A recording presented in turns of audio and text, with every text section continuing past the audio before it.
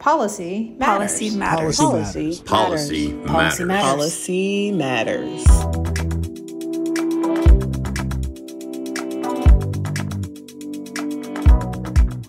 I am Jeffrey Hayes, your host for this episode of ASRM Policy Matters. Roe versus Wade has been overturned. To talk about some legal aspects of this is Dean Judith Dar. She is Dean at Chase College of Law at Northern Kentucky University and was former chair of the ASRM Ethics Committee. Dean Dar, thank you so much for being on ASRM Policy Matters. Thank you so much for inviting me, Jeff. I'm pleased to be here and speak about what's going on and what might happen in the future. So in my few minutes here today, what I'd like to cover is the following. I'd like to give our listeners an overview of what the court did in Dobbs versus Jackson Women's Health and talk about the impact that the case might have both legally and practically on IVF and the ancillary practices that currently make up reproductive medicine. So with that brief outline, let me go ahead and proceed. On Friday, June 24th, 2022, as we know, the Supreme Court handed down its decision in Dobbs versus Jackson Women's Health.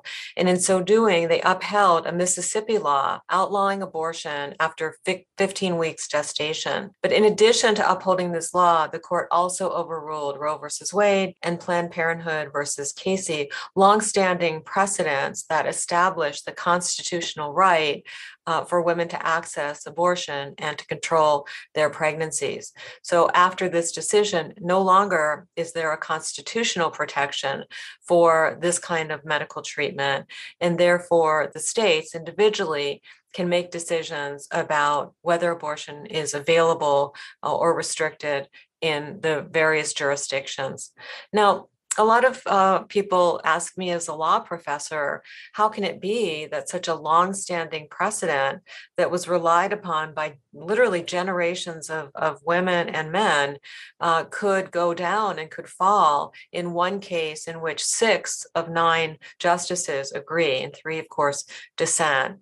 And that takes a little bit more time than we have here today. But I think just to address that, I want to speak about this notion of stare decisis. It's a core and long-standing judicial principle that cases that have been decided will stand. And the reason that stare decisis is so important for American law is that it's a beacon for stability and reliability of the way that we regard ourselves in a civil society. Our founders essentially adopted and anticipated that stare decisis would solidify us as leaders in a legal regime, and it's certainly done that. But it doesn't mean that every decision will stand forever and that it can never be overturned. And it's really up to the court and their discretion to decide when a precedent should be overturned. And this 6-person majority decided that this was the right time for this issue. And the way they did it is to interrogate the 14th Amendment to the U.S. Constitution, which is a post-Reconstruction era amendment. And specifically the 14th Amendment's language that provides that no state shall deprive any person of life, liberty, or property without due process of law. In the past, in Roe and in Casey, and actually in a number of other cases, the Liberty Clause, this notion of liberty, has been interpreted to protect certain intimate decision-making, including the rights surrounding abortion. Well, this court, looking at that language and looking at prior precedents with their own interpretation, said that liberty is not sufficient to protect this right in a constitutional manner. The court said that there is no history and tradition in the nation of abortion access, despite the 50 years that we've had to the contrary, nor is there any notion of ordered liberty, as the court said, in providing access to abortion. And so for that reason, the court said that prior reasoning in Roe and other cases just did not hold up under current scrutiny. And what's interesting and important as I move in a shift to the next part of my talk about what is its impact on IVF is to note the very strong language that the court used in distinguishing the Dobbs decision from other decisions in which the liberty interest has been relied upon to protect intimate decision-making, specifically in cases regarding access to contraception and the right to marry, particularly the right to same-sex marriage, established in 2015 by the Supreme Court. And what Justice Alito, in his majority opinion, says in Dobbs is that all of these other cases that rely on liberty are different because this case involves potential life and involves unborn human beings. And anybody familiar with IVF knows that that is certainly the case with this amazing and life-giving medical practice. So let's move then to what does Dobbs mean for ART moving forward? Well, let's talk legally about the future. Currently, 26 states, half of our country, have so-called trigger laws, laws that either already have or shortly will become effective, and they will ban abortion in most cases in those jurisdictions. We will have then reproductive tourism, where patients are going to have to move from states and regions to access care, and support groups are already at play trying to provide travel and resources for those moves, because in fact, the US will be a checkerboard when it comes to abortion. Now, in the future, laws that touch on abortion are very likely to be upheld, because what the court did in Dobbs is it reduced the standard that a court would use to analyze laws that touch on abortion. Prior to Dobbs, if a state enacted an abortion regulation, the Supreme Court said that it had to be evaluated by the court with strict scrutiny, and that the legislature had to provide a compelling state interest in order for the law to move forward. That's no longer true. Now, any law touching on abortion only has to have a rational basis. And this standard of review, the rational basis standard, means that laws are presumptively valid. The presumption is in favor of the legislature, and almost any justification that the legislature provides will be sufficient to allow the law to meet constitutional muster. So that's going to be true with respect to abortion laws. The question is, what about laws that touch on IVF? All right, so let's move to IVF.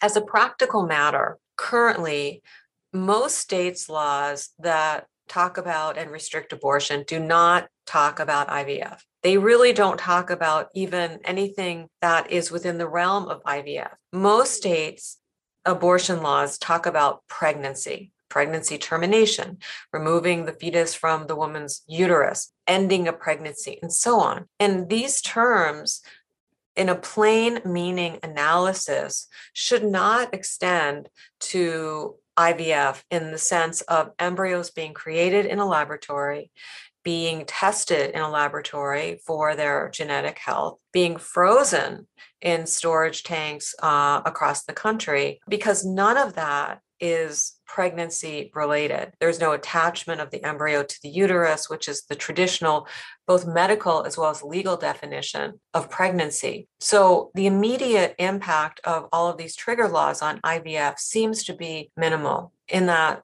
pregnancy is referenced in the laws, but is not activated in IVF. However, and as a lawyer, I'm always working on the however, looking at the exceptions. Some of the laws are ambiguous as it relates to IVF. So for example, in one state, Utah, the definition of abortion is the killing of an unborn human child. And in that state, at least in parts of the legislation, that definition is untethered from pregnancy. It doesn't say that the unborn child has to be located in the woman's body. And that worries me. Now, I feel certain that the law was not enacted to reach into IVF, but the plain meaning analysis in which abortion is defined as the killing of an unborn human being lines up with what Justice Alito said is so compelling in the Dobbs decision. He and the majority agreed that the protection of the unborn human being over the objection and the interests of the pregnant woman were paramount. So if abortion in Utah doesn't require pregnancy, and again, I'm only working up what the language is. I'm not saying this is what a court would decide, only providing the possibility. If it's unrelated to pregnancy, then embryo cryopreservation, which can have a negative impact on embryos, usually not, but can, but certainly discard of embryos, either after PGT reveals a genetic anomaly, or patients have completed their families or have decided not to pursue further treatment. All reasons that surround embryo discard could be at jeopardy. And I'm worried. I'm not panicked, but I am a little worried about how these laws will apply, because after all, an advocate who finds abortion abhorrent could also find IVF abhorrent. We know there are foes because of the way in which embryos are formed outside the body and the way that they are discarded somewhat routinely, as is attendant to a safe and effective practice of IVF. And so an argument that in states that untether abortion regulation from pregnancy, IVF practices could be jeopardized. Now, moving forward, should states decide to enact laws that specifically address IVF, which currently do not exist? Currently, IVF really does enjoy a laissez-faire or hands-off attitude from the law in many respects. Certainly, there's no regulation of how many embryos can be transferred, how many can be cryopreserved, for how long, can PGT move forward. It's all really, at this point, within the privacy of the patient-physician relationship. But given the real boost that the Supreme Court gave to the notion of potential life, there could move forward attempts to regulate IVF. For example, restrictions on cryopreservation. For example, a law might say that all the embryos that are formed have to be transferred, because to freeze them and certainly to discard them, it harms them. What about a law that provided that? Well, before Friday, I would have said to you, oh, that law would never be upheld, because it's very similar to Roe in that it invokes reproductive freedom, and we have a strict scrutiny analysis, and there's no real compelling state interest compared to the individual interests of the patients. But I can't say that today. Today, a law is going to be evaluated under a rational basis test. Any rationalization that the legislature advances is likely to be upheld. So since we have no deeply rooted history and tradition of protecting IVF in this country, any laws that move forward are very likely to be upheld. So that's one analysis. Another just small point, but I think this is important, is that the Supreme Court has talked not just about abortion, but has also talked about medical decision-making in a decision in 1990. So it dates back to the time when actually Planned Parenthood case was being decided. The court said in a decision called Cruzan versus Missouri Health Department that a competent adult patient has a liberty interest in refusing unwanted medical care. And this decision was about end-of-life care and not taking extraordinary measures to extend one's life when natural processes could take effect.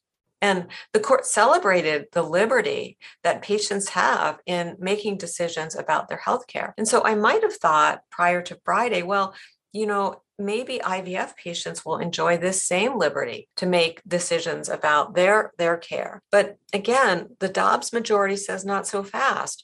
The liberty interest here is related to the notion of protecting this potential life, their liberty, the unborn human being, that liberty interest. And so I don't know that the normal thoughts that we have about patient autonomy are going to apply in this case. All right, so what can we do moving forward? Well, one thing that we want to pay attention to is how courts would interpret the current laws on IVF. Again, most of them talk about pregnancy termination, seem to be safe from encompassing IVF practices, and I think that's true in most states. The ones that are ambiguous, we will have to see how the courts interpret those laws. What about advocacy in the legislative realm? Well, there's at least two avenues that advocates for IVF might take. Number one, they might advocate for a carve-out for IVF in abortion regulation and talk to the legislature about how concerned they are that the language could pull in IVF, and ask the legislature to accept or specifically expressly say the law doesn't apply to IVF. A second route is to lobby for, advocate for specific regulation that protects access to IVF. And given the political scene surrounding IVF compared to abortion, I think it's fair to say that there's more support for IVF, given that 2 out of every 100 children born in the US today are born through IVF. We have over 8 million children worldwide, many happy, joyous families who celebrate their IVF children. And so it's a politically very different arena. And for that reason, we might be able to get regulation.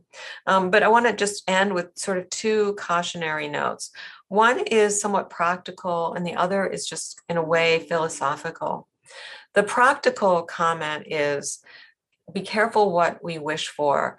I worry a little bit that going to the legislature and explaining really in detail how IVF works will expose some people really for the first time to the notion that embryo discard is routine and is even necessary as a part of effective IVF. And so I worry that the legislature is kind of finding out more and more about IVF could in fact have more reason to be concerned and to put greater restrictions on its use. So that's one cautionary tale that's practical.